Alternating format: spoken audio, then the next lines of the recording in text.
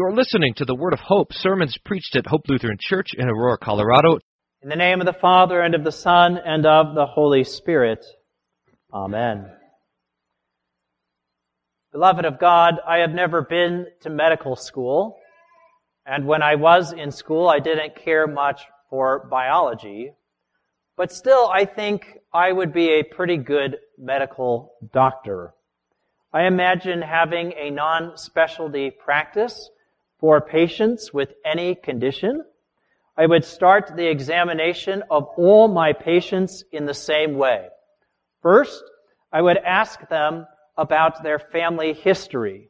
I could accomplish this by having them answer this one-question form in the waiting room. Are your mother and father subject to death and decay? If they answer yes, then I would point out that such a condition is hereditary and that this explains all the problems and pain they are having. Unless my patient was Jesus, they would all get the same diagnosis. You have the death inherited from your parents. My medical practice would not need fancy names for things like heart disease, cancer, leukemia, Alzheimer's, autism, and so forth. Those would all be distinctions without a difference. The treatment would be equally as obvious as the diagnosis. If the condition is death and the condition is hereditary, then the treatment is quite obvious. You need different parents. You don't need an improvement of this life, but an altogether new life with new parents and a new inheritance. You need another set of genes. You need to be begotten anew and get another life. Now, at this point, I suspect that most of my patients would get angry and not want to pay their bill. They would object. Dr. Hayes, that's stupid. Why should I pay you for that diagnosis? You are a hack. Shouldn't it be obvious to everyone that death is the problem without having to be told? To which I would reply, no, but you do need to be told. Because you, like your parents, are convinced that death is not really that big of a deal and that somehow, by your smarts or goodness, you will get out of it and that it will not be so bad for you. I've seen the movies you watch, and isn't that always what happens? The movies are about you, you think. You think you are the hero who can cheat death in the last 5 minutes. But in fact, it will be worse for you than you think. Death, you see, is but the wages of sin, and you really do not want to die in your sin. Still, they would complain, well, it's stupid, Doc, if you even are a real doctor, and I'm not going to pay this bill because the treatment you suggest is ridiculous. How am I supposed to get different parents? What are you saying? That I could enter some sort of surrogate womb and be conceived again and inherit new genes that won't give me the inheritance of death? That's the stupidest thing I've ever heard. To which I would reply, it may sound like science fiction, even otherworldly, but there is one man I know who did it, and it worked. Thousands of people saw that it worked. Even when people killed him and buried him, after 3 days, he rose from the dead. Death could not hold him, for life, not death, was his inheritance from his Father. His is a well-documented case. You can hear about it anywhere in the world. It's no secret. His name is Jesus Christ. His Father has life in himself, and so he gave to his Son to have life in himself. Thus was Jesus conceived in a virgin womb without the aid of a man, without the inheritance of sin and death, but by the Holy Ghost, the Lord and giver of life. This Jesus did what no one else could do. What's more, He has freely provided access to His eternal inheritance of life to all my patients. This is really great news for you. Such a deal. Of course you do not need to re-enter a womb. See, He gives us water, and by the power of His eternal word brings with it His life-giving Spirit and adoption into His eternal inheritance. You too will have God as your Father and receive an imperishable kingdom. His resurrection proves that it works. Here, be baptized. It costs you nothing, and everything is already prepared. Like I said, I think I could be a great medical doctor, but not a profitable one. Now, you would think that a free remedy for death would have people lined up down the street. If a pill were invented tomorrow that could cure cancer just so that you can go die from something else, people would still try to obtain it no matter the cost or the effort. Having obtained such a pill, they would limp along for a few more years and then still die. But here in Jesus' baptism, a new life and inheritance is given for free and without effort. It cures death itself, so that whoever believes will not die eternally, but be raised in the resurrection of Jesus unto life eternal. And yet, few want this. It is treated as a joke, stupid.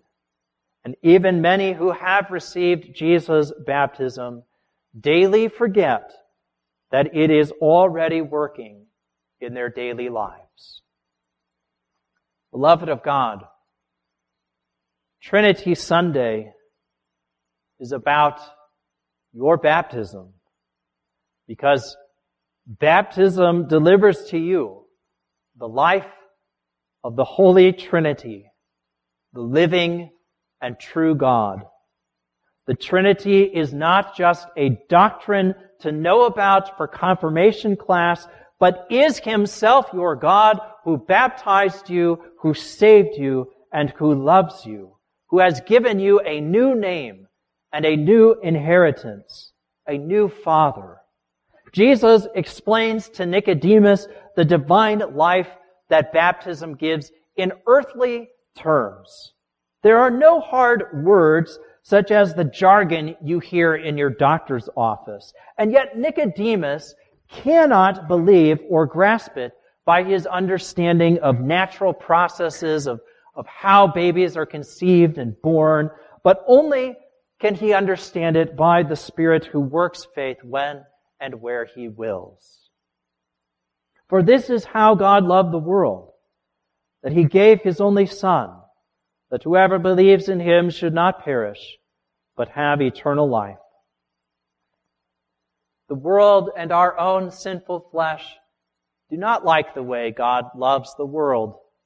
We think He should love the world in a different way, a flashier way, a more impressive way. St. Paul says that the good news of Jesus and the new life He gives is stupidity to human wisdom. It's folly. The top thinking in all fields of study, from medicine and philosophy to religion and science, will always call the gospel stupid. It is not hard enough, but free by grace. It is not showy enough, but comes to us through the weakness of the cross. It is not spiritual enough, but as common as water, words, bread, and wine. It is not exclusively available only to those with the right insurance plan or the right money or the right government entitlements, but is freely offered to all.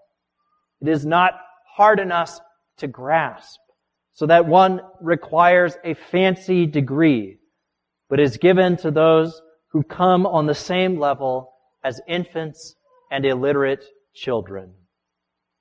And yet, for those who are being saved, for you, this great news is the power of God. Power to raise us from the dead.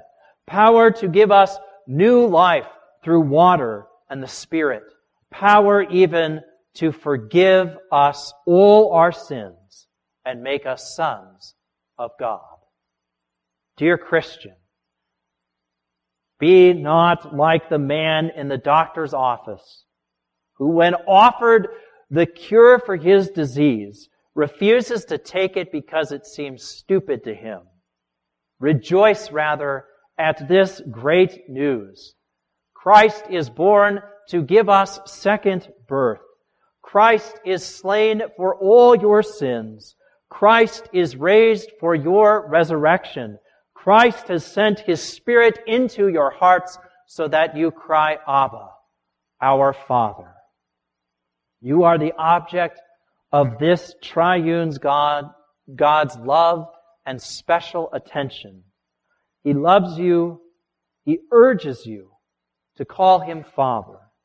He did not spare His only Son for you. He earnestly desires to make you temples of His Holy Spirit. He forgives you all your sins for Christ's sake. He gives His Spirit as a pledge and guarantee of the resurrection of your body unto eternal life. God loves the world, and God loves you. He did not wait for the world or for you to first become lovable. All on His own, by grace alone, He loved you and gave His Son for you. He is generous toward you and always will be. Rejoice in this and give thanks. You also be generous with your family and your friends, your neighbors and your co-workers, to your church and to your pastor. Be quick to forgive them as God has forgiven you. Be patient and kind as God is patient and kind-hearted toward you. Bear the sins of others and cover them up with love, even as God's love became incarnate to cover your sins. As it says, His banner over me is love. This is who we are in Christ. This is our new life, the new birth of water and the Spirit. In baptism, we were crucified together with Christ. It is no longer we who live, but Christ lives in us. And the life we now live in the flesh, we live by faith in the Son of God, who loved us and gave Himself up for us. In the name of the Father, and of the Son, and of the Holy Spirit. Amen.